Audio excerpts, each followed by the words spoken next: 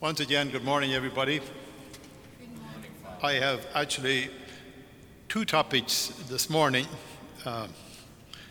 to discuss with you. The first one is just a sort of brief reflection on the Scripture, and the second one pertains to our church and the opening of our church for Mass. So first of all, with regard to the Scriptures for today, I did something with regard to the Scripture that I've never done before, but I've seen other people doing it. That is, I just put my finger down on the page with the Gospel, and whatever word my finger hit, that's the one I was going to talk about. So believe it or not, my finger hit the word orphan, and that's a familiar word.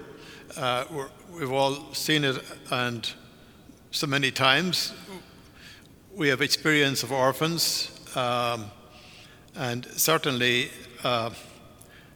anybody who is an orphan, of course it depends upon what time it happens in your life, but let's say it's while you're a teenager or even younger. To become an orphan all of a sudden has to be a very challenging situation, because we all know the love of parents, the support of parents, the direction of parents, the presence of parents in your life. All of those things are so vital to each and every person. So the orphan obviously all of a sudden has none of those. So this morning Jesus uses that word, and he uses it, he's at the Last Supper with his disciples, and he is giving his farewell address, and in the midst of it he says to them, "I will not leave you orphans."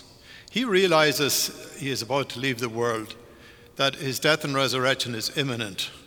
And he knows that not alone is that going to remove him from this world, but also as far as his disciples are concerned, they have come to sort of rely on him so much, to come to him for direction, for support, and so on and so forth, plus to know that if he leaves, they're into a very hostile world. So in a sense, you could say they feel totally powerless. And so he says to them, he says, "I will not leave you orphans. I will ask the Father to give you another advocate who will be with you forever." So he says that if you continue to love me and keep the commandments, my commandments, that advocate will be yours. At this stage, we know that advocate was none other than the Holy Spirit, who came upon them on Pentecost Sunday. And so the difference really was when Jesus was with them, he was with them. The coming of the advocate meant that God's Spirit would be within them. So within them rather than just with them. And he would be within them on an ongoing basis, and he would be the source of their inspiration, their protection, and their guidance. As Jesus says somewhere along the line, he says, you need not worry about what to say or how to say it, because the Holy Spirit will be speaking through you.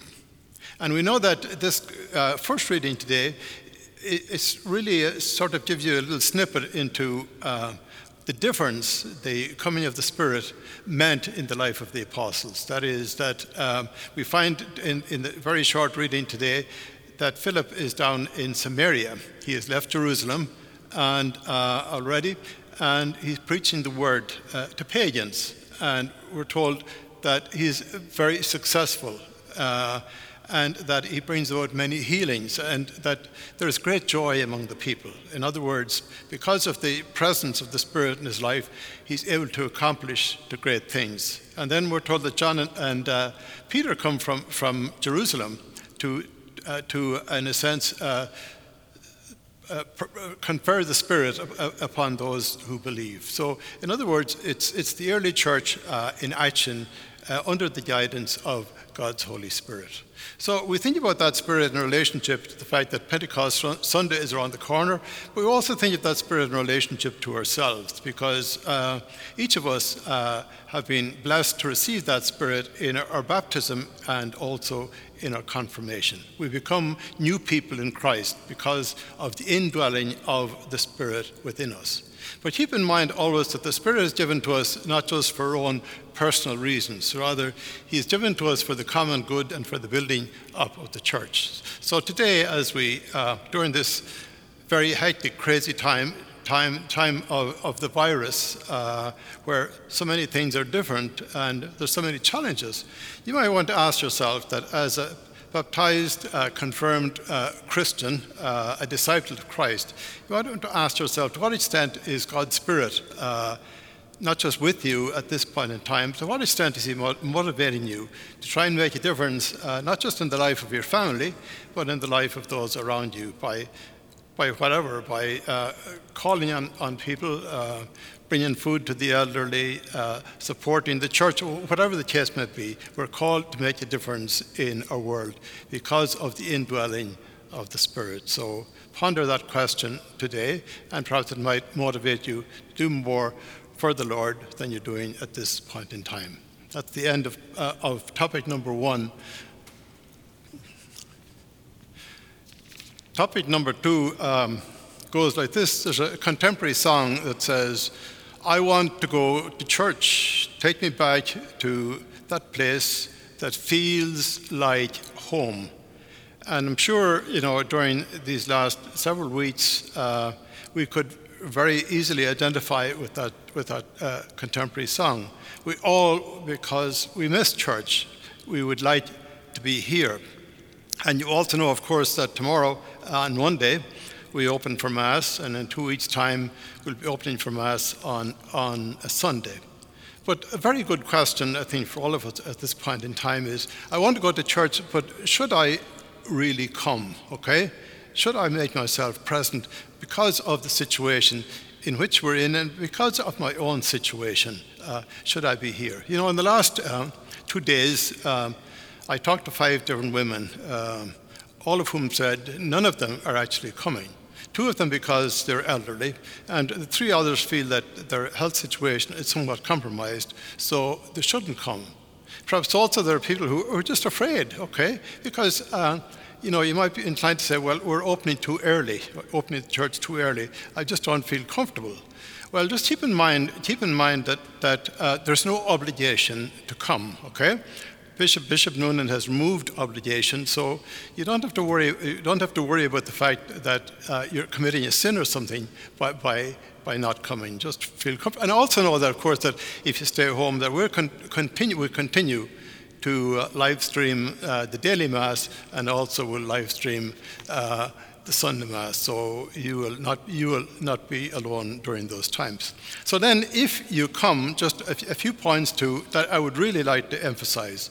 First one is that we're very concerned with people's health and the fact that whoever comes here, that they will be safe and they will not be in any way compromised in the process. And because of that, then we're following the guidelines of the CDC.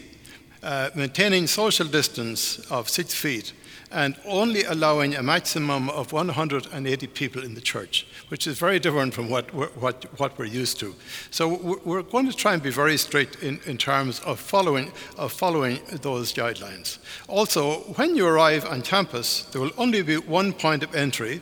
That is the door over on my right at the lower courtyard doors located across from the parish hall. So you have to enter through there in order to get in. Also, please wear a face mask and continue coming in and going out. You continue to practice social distancing. Please arrive in time. The doors of the church will be closed and locked once Mass begins. We will not be shaking hands during the sign of peace, nor holding hands during the Lord's Prayer. We will not have any processions at the beginning of Mass or at the offertory either. Also, during communion, a few things to keep in mind. First of all, we'll only be offering the body of Christ and only in the hand, not on the tongue. Just keep that in mind. So we will not have communion under both species.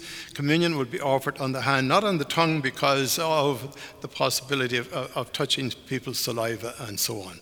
So just to remind you also, in coming to communion, just put your hands out, put your left hand on top of your right hand, put it out, and so that the priest or minister can drop the host into your hand. It's easy to do that. If it's done right, it's very reverent, and just that you hold your hands out sort of in expectation that the Lord is truly coming to you. And when the priest or minister says, "Body of Christ," you respond, "Amen."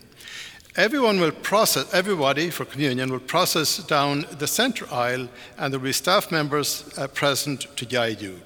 Please, again, allow 6 feet of space from each other on the communion line. For those wearing gloves, you cannot receive communion wearing gloves. You need to have them removed before you come to communion. And at the conclusion of Mass, parishioners will be asked to leave the premises through any of the open doors, again while maintaining social distance. And of course, the church each day will be open for private prayer until 2 o'clock in the afternoon. Otherwise, just to remember, this week, Mass at 8 o'clock each morning. On Sunday, with the usual 5 Masses. And also, keep in mind also that you might want to decide, if you're going to come, that maybe you just come on a weekday, not necessarily on a Sunday. Remember, there's no obligation, so whenever you come, whether it's Sunday or weekday, it's fine, okay? So in the meantime, we thank you for your patience with this, and I think it's very important that we do it right. We know that out there in the world, if you're watching television at all, you notice on some occasions, I think the social distance and so on is not being observed. But I think we have a tremendous responsibility to you. You have a tremendous responsibility to one another to ensure that we do this properly, so that in the process, all of us will be well. So thank you, and God bless.